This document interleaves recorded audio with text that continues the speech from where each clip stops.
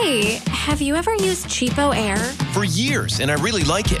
With Cheapo Air, you can book online, use their app, or even over the phone. They've got great prices on over 500 airlines and millions of accommodations. They're my go-to for travel planning. And if you join their Club Miles program, you can earn points to save on the cost of your travel. Book on the app and you get double points. Sounds like it's time I tried Cheapo Air. Call Cheapo Air at 855-247-3279 or visit cheapoair.com/podcast.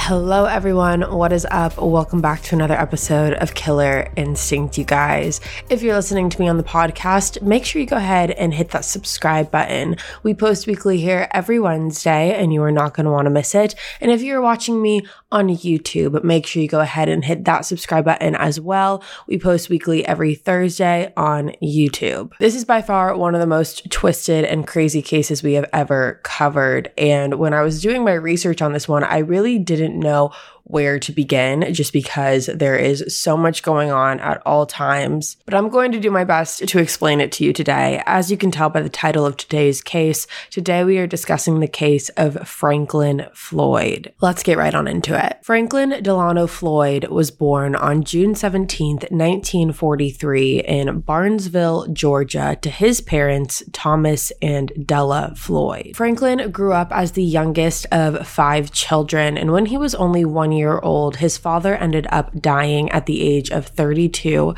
due to liver and kidney failure. So Thomas died when he was 32 years old, and Della was then a widow at only 29 years old. And she really had to figure out how she was going to maintain and support her family and her 5 children. So she decided the best thing to do to kind of give herself a little bit of time to figure things out would be to move in with her parents. So then her parents, and her 5 children, that's 8 people, were all living in one small 1-bedroom apartment. After being in the apartment for 2 years in 1946, her parents actually ended up asking her to leave. And this was really hard on her because she had nowhere to go. She didn't know what she was going to do. She didn't have a proper source of income.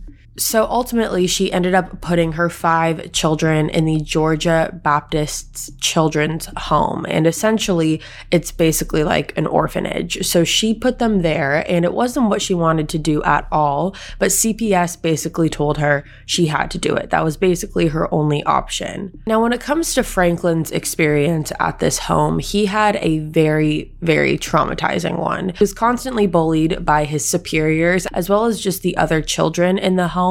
He was constantly called feminine and called all of these terrible names, as well as he would be raped on a constant occasion with different objects, such as a broomstick. He would also be punished in really horrific ways. The superiors would punish Franklin by forcing his hands into boiling water, which, as you can imagine, is absolutely terrible. And how this home worked is that when you were 18 years old, you were done. You were now legally an adult, so you would go on and you would live your life as such. However, when Franklin was 16 years old, he started really rebelling and running away because he absolutely hated where he was. He ended up running away when he was 16 and breaking into a residential property. Now, after he did that, the police found him and informed the children's home, and the children's home actually reached out to his older sister named Dorothy and said that the only way that they were not going to press charges against Franklin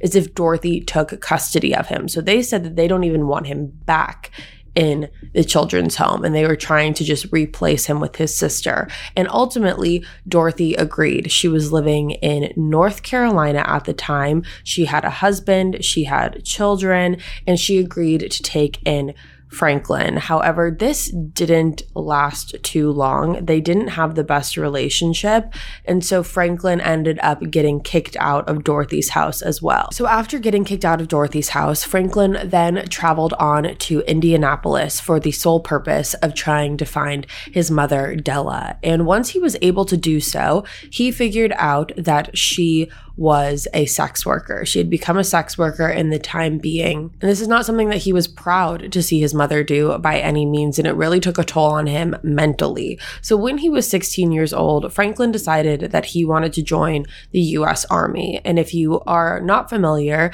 you have to be 18 years old at least to enlist in the Army. 18 is the minimal age, it's the age requirement, but Franklin was only 16, 17 years old at this time.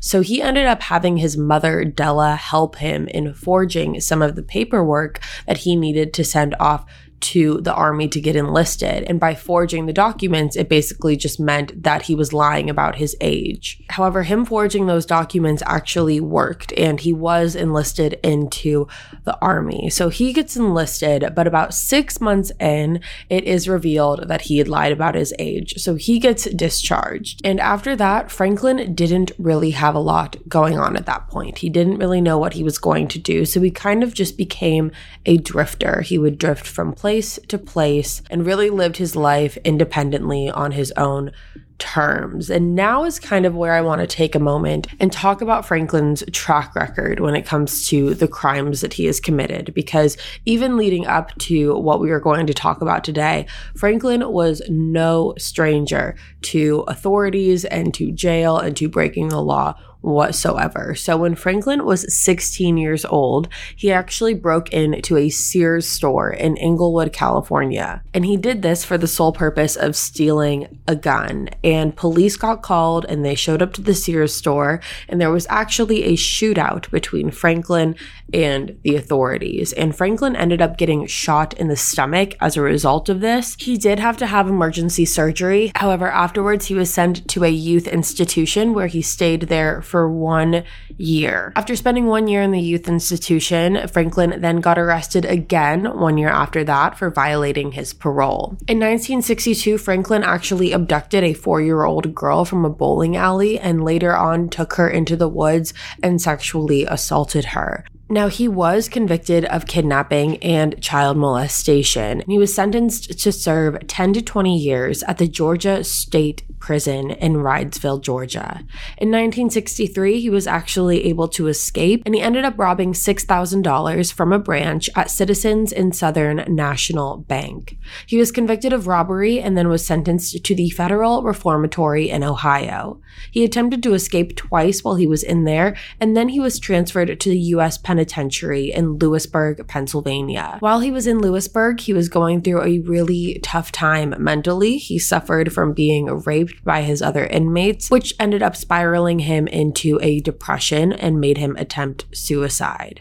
After his suicide attempt, he then was sent to the Federal Penitentiary in Marion, Illinois, and then was sent back to Georgia State Prison in 1968. Now, surprisingly enough, in November 1972, so only 10 years after his conviction of the kidnapping charge, Franklin was released from prison, but he was sent to a halfway house. After a week of being released from the halfway house, Franklin ended up forcing a woman into her own car at gunpoint at a gas station. After he got her into her car, he attempted to sexually assault her. However, luckily, she was able to escape from Franklin, and Franklin was again arrested. Now, this time after he was arrested, he enlisted the help of one of his former inmates. This was a man named David Dial, and Franklin convinced David to help him post bond. David was also out of prison at that point, and the two of them had a pretty decent friendship,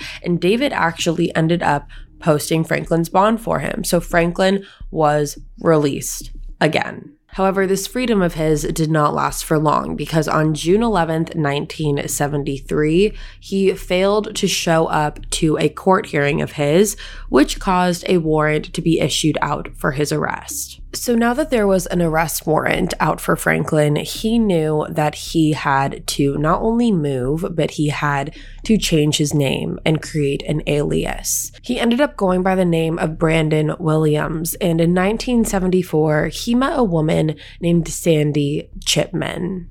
Franklin met Sandy at a truck stop in North Carolina, and Sandy was a sex worker who had 4 children at the time. Her children ended up being taken away from her by CPS, and when her and Brandon, aka Franklin, got together, she really leaned on him. They only had known each other for about a month before they decided to get married, and a big swaying point in this marriage for Sandy was that Franklin had told her that if they were married, she would have a better chance at getting her children back. Sandy's children came from 2 different fathers. You had the oldest, which was a girl named Suzanne, and then after that you had Allison, and then Amy, and then Philip. Suzanne and Allison had the same father, and then Amy and Philip had the same father as well. So after Sandy was convinced by Franklin that this was her best shot at getting her kids back, she ended up settling down with him and her kids in Dallas, Texas. Now, just as Sandy was trying to get her life back on track and start to get into a regular routine, she ended up being arrested for bouncing a check when she was purchasing diapers one day. Sandy was sentenced to jail for 30 days for this, and while serving her time, she left her kids in the care of Franklin. Even though he wasn't their biological father, he was their stepfather, and they were all living together in the same house, and he was raising them as well. Sandy figured that keeping the kids with Franklin would be the best way to maintain some sort of normalcy in this situation. So you can imagine her utter shock when she came home after being released after 30 days and found her house completely empty. Imagine an app designed to make you use it less. Seems a little counterproductive, right? Well, Apartments.com's Instant Alert feature works exactly that way. Instead of scanning rental listings a million times a day, simply set and forget your search to whatever you're looking for in a place and let Apartments.com do the rest. From pet-friendly apartments to balconies to in-unit ACs, Apartments.com's powerful search tools let you know when the perfect combination of features you're seeking is listed. So you don't have to power through rental descriptions one by one. With more rental listings than anywhere else, Apartments.com's instant alerts mean that you can spend less time looking for the perfect place and more time on just doing you. Apartments.com, the place to find a place. Hey, have you ever used Cheapo Air? For years, and I really like it. With Cheapo Air, you can book online, use their app, or even over the phone.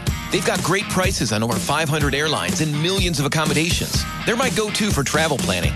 And if you join their Club Miles program, you can earn points to save on the cost of your travel. Book on the app and you get double points. Sounds like it's time I tried Cheapo Air. Call Cheapo Air at 855-247-3279 or visit cheapoair.com/podcast. When she returned home, Franklin, her children, and all of her belongings were nowhere to be found, and Sandy had no idea what to do, because what do you do in that kind of a situation? She ended up contacting the police and told them that Franklin had taken her children and essentially kidnapped them. However, authorities had told her that because he was the stepfather, he had legal right to take them, which I just want to pause for a moment and say that is incorrect. Franklin had never legally adopted any of the children, therefore he had no right to take them and not tell Sandy where they were going. So that was a mistake on the police's part right there, because technically this was kidnapping. Now, Sandy tried her best in the very beginning to try and find her children. However, after a while, she didn't really know what to do, and in some ways, as her children see it now,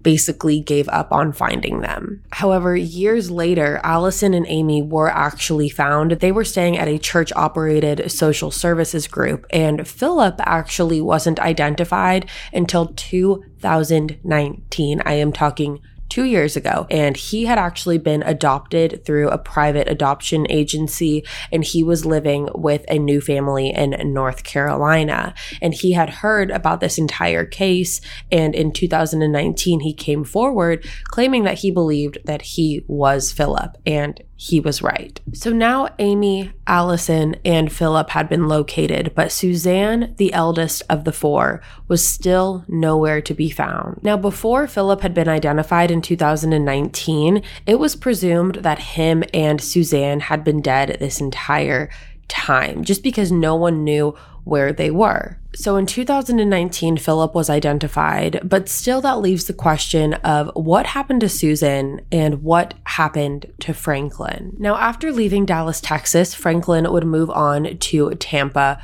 Florida, and he was living there with his second wife at this point. This is several years later. He moved there and was living with his second wife, and his second wife was a woman named Tanya Hughes. Franklin had changed his name again, and this time was going by the name of Clarence. So him and Tanya were living together in Florida in 1989, and this is when she had her son named Michael. And Franklin is not the biological father of Michael. Franklin and Tanya didn't end up getting married until after she got pregnant with Michael. So this child is not biologically Franklin's. However, they did decide that they were going to raise the child together and that Franklin was going to take on that fatherly role for Michael. Now, Tanya got a job working as a dancer at one of the clubs to help support their family. And people who knew Tanya from work said that Franklin was very protective and very possessive. He would force her to give him all of the money that she was earning and would not let her have any friends.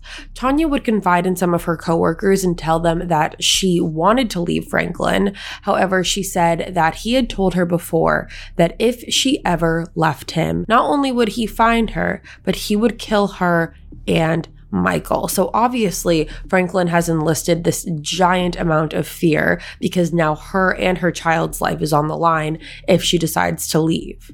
However, even with that, Tanya decided to take that chance. She ended up leaving Franklin in April 1990 with a man named Kevin Brown, who was a college student at the time that Tanya was having an affair with. So now her, Kevin, and Michael had all ran off and ran away together. However, not even a month after they ran away, Tanya's body was found on the side of the highway convulsing. 3 people that were just driving along the road ended up passing Tanya's body, and they stopped and noticed that she was severely injured and convulsing, and they ended up taking her to the hospital.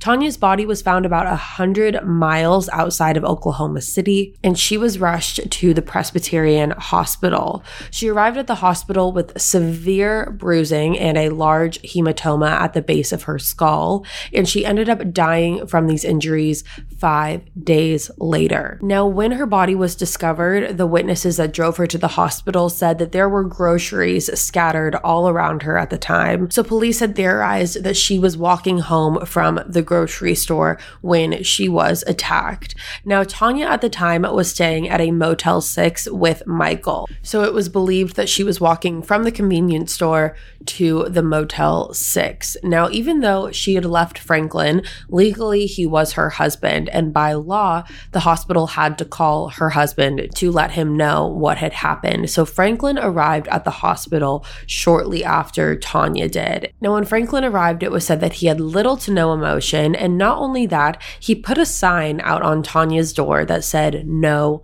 visitors." Now, Tanya's death was basically, and to this day, has been brushed off as a hit and run, even though an autopsy showed that Tanya's injuries were not consistent of that of a hit and run.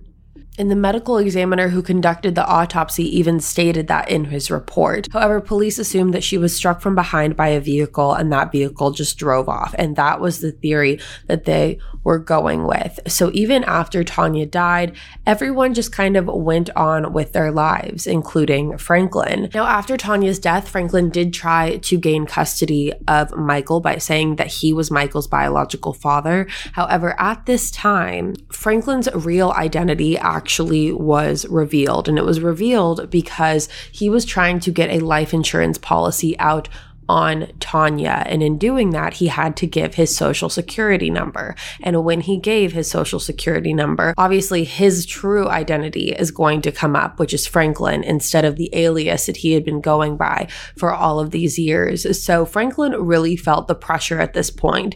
So he decided to give Michael to the foster care system while he ran off and basically fled the state. Now, Michael's foster care parents noted that Michael had the mental ability of a 9-month-old, even though he was already 2 years old. They also mentioned that he seemed significantly traumatized. And I also want to mention, before we move any further, that Tanya was only 20 years old when she passed away. And I want to mention that just because when I read that, in my mind, I had pictured Tanya to be a lot older at this point. However, she was still only 20 years old. So 6 months after Tanya's death, Franklin was arrested again for parole violation. After he was released, he then went back to try and regain custody of Michael. However, DNA testing proved that he was not Michael's biological father, and due to his criminal track record, they denied his request at an adoption. But at this point, I'm sure you're able to guess that Franklin does not like being told what to do, and he wasn't going to let this one slide. So on September 12th, 1994, Franklin ended up kidnapping Michael from his elementary school, Indian Meridian Elementary. Franklin walked into the school and forced the principal at gunpoint to take him to Michael's classroom. He was able to get Michael, but also kidnapped the principal as well. The principal's name is James Davis, and Franklin forced both him and Michael into his truck and drove them to a wooded area. He handcuffed James to a tree and then drove off with Michael. James was found 2 hours later, and luckily he survived the abduction. At this point, Franklin was on the run, and obviously James was able to tell authorities about what happened. However, no one knew where Michael was or where Franklin was. Authorities knew based off of James' recollection and what had happened that they were looking for Franklin, but they had no idea where Franklin was, and more importantly, they had no idea where Michael was either. 2 months after this, Franklin was arrested in Louisville, Kentucky, and Michael was not with him. Now, at first, Franklin told authorities that Michael was staying with a friend outside of the country, not just the state. Michael was outside of the country, staying with some friend. However, when asked to give more details, Franklin refused to do so. Now, it was very obvious to everyone that Franklin was lying, and I think James was a really big part of that, the principal. If the principal hadn't been involved in this, I don't know if the result would have been the same, honestly, because I don't know if Franklin would have been able to get away with it. But because there was a survivor of the incident who could recall everything, that really put Franklin's back up against a wall again. So because of this, Franklin was arrested and charged with kidnapping, and he was sentenced to 52 years for the kidnapping. It actually wasn't until September 2014 that Franklin admitted to killing Michael. He said that on the day of the abduction, he shot Michael in the back of the head 2 times and left his body somewhere on Interstate 35. Now, authorities have searched that interstate up and down. However, to this day, they have not been able to recover Michael's remains. And at this point, they believe that Michael's remains more than likely were consumed by a wild animal. Now I want to take a moment and talk about a woman named Cheryl Camesso. Cheryl worked at the same club that Tanya did, and the two of them were pretty close friends.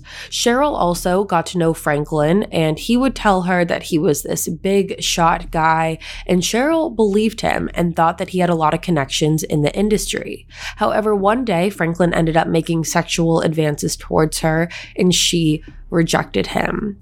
Cheryl was so thrown off by this that she ended up telling social services that Tanya was collecting welfare checks while making more than $1,500 a week.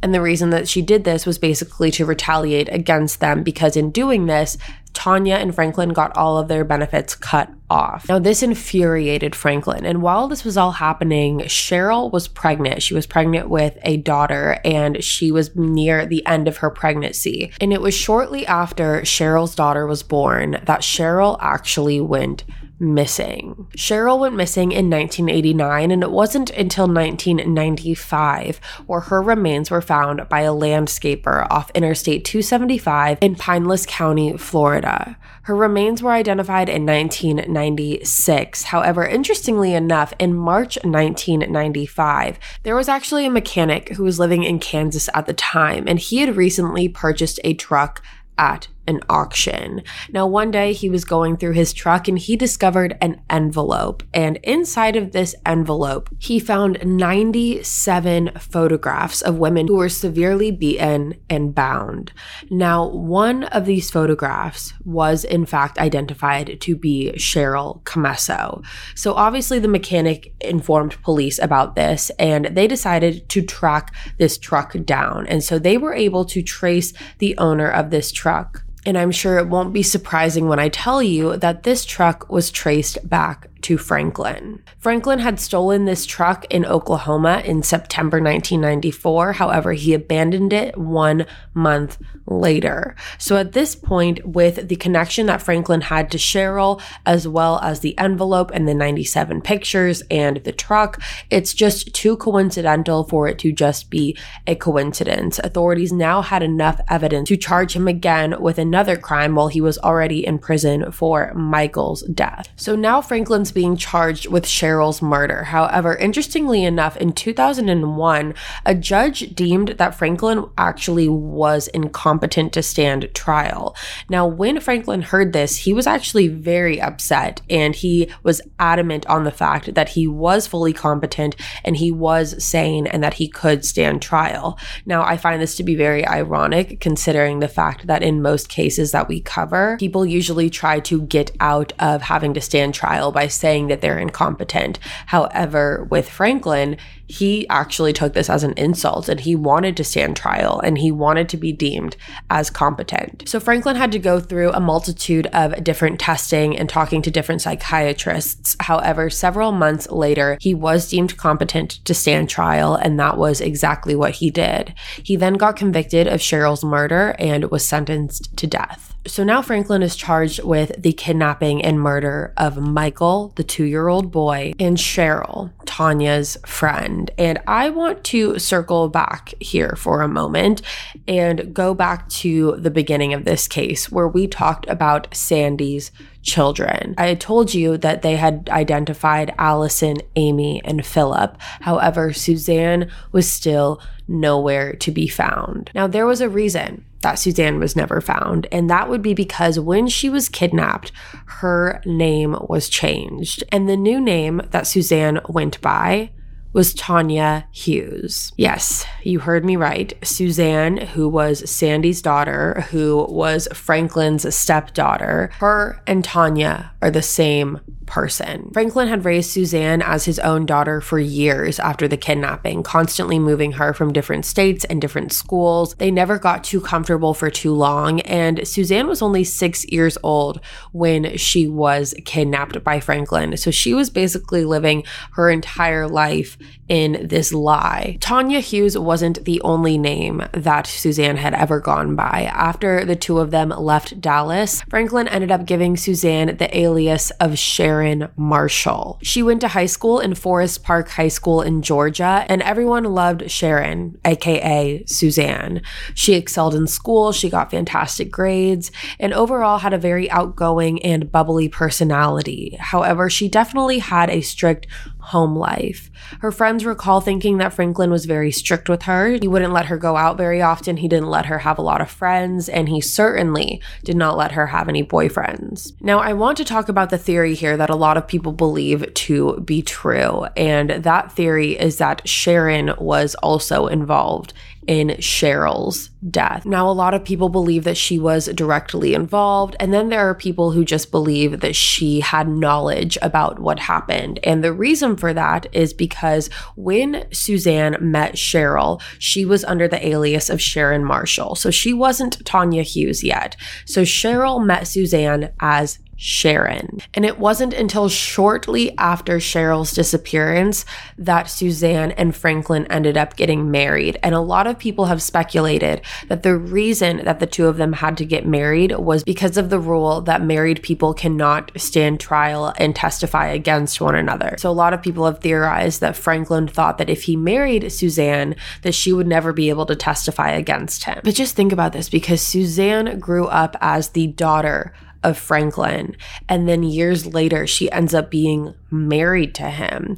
Now, we're not aware of the extent of the romantic relationship that the two of them had. However, they were legally married. Now, like I said, Suzanne was 6 years old when she was kidnapped, and she passed away at 20 years old. So she lived 14 years of her life. The majority of her life, she was living a lie. Now, because Tanya isn't here to tell her side of the story today, we don't know how much she knew and didn't know. I think obviously she had to know that there was something very wrong, considering the fact that she was legally married to the man who raised her. However, as far as how much she knew about the kidnapping, we don't really know what her knowledge was on that. What we do know is that multiple people who had worked with Suzanne had asked her about her personal life and her background, and they all say that she was a very private person. However, the one thing that she would say was that all of her relatives were dead. So we don't know if that's the narrative that Franklin pushed or if that is the story that they kind of came up with together. I think just being only 6 years old, it would have been very, very easy for Franklin to twist the entire truth. I personally don't remember anything when I was 6 years old, and I think it would be very easy for Franklin to manipulate Suzanne into thinking that her entire family was dead. Franklin Floyd currently is on death row at the Union Correctional Institution located in Florida, and there is no execution date for him at this time. Franklin is 78 years old right now, so a lot of people believe that he is just going to die in prison of natural causes and not necessarily from being put to death. So that, you guys, is the case of Franklin Floyd. I cannot wait to hear what you guys have to say about this one. Make sure if you're watching me on YouTube to leave it in the comments below what you think. You can also reach out to me on Instagram at Killer Instinct Podcast, or you can email us with other case suggestions at killerinstinctpodcast@gmail.com. Thank you guys so much for tuning in to another episode of Killer Instinct. Like I said, if you are new here, make sure you go ahead and hit that subscribe button. That way you never miss an episode. We post weekly on the podcast every Wednesday and every Thursday on YouTube. I will be back next week with a brand new case for you guys. And until then, stay safe. Bye, guys.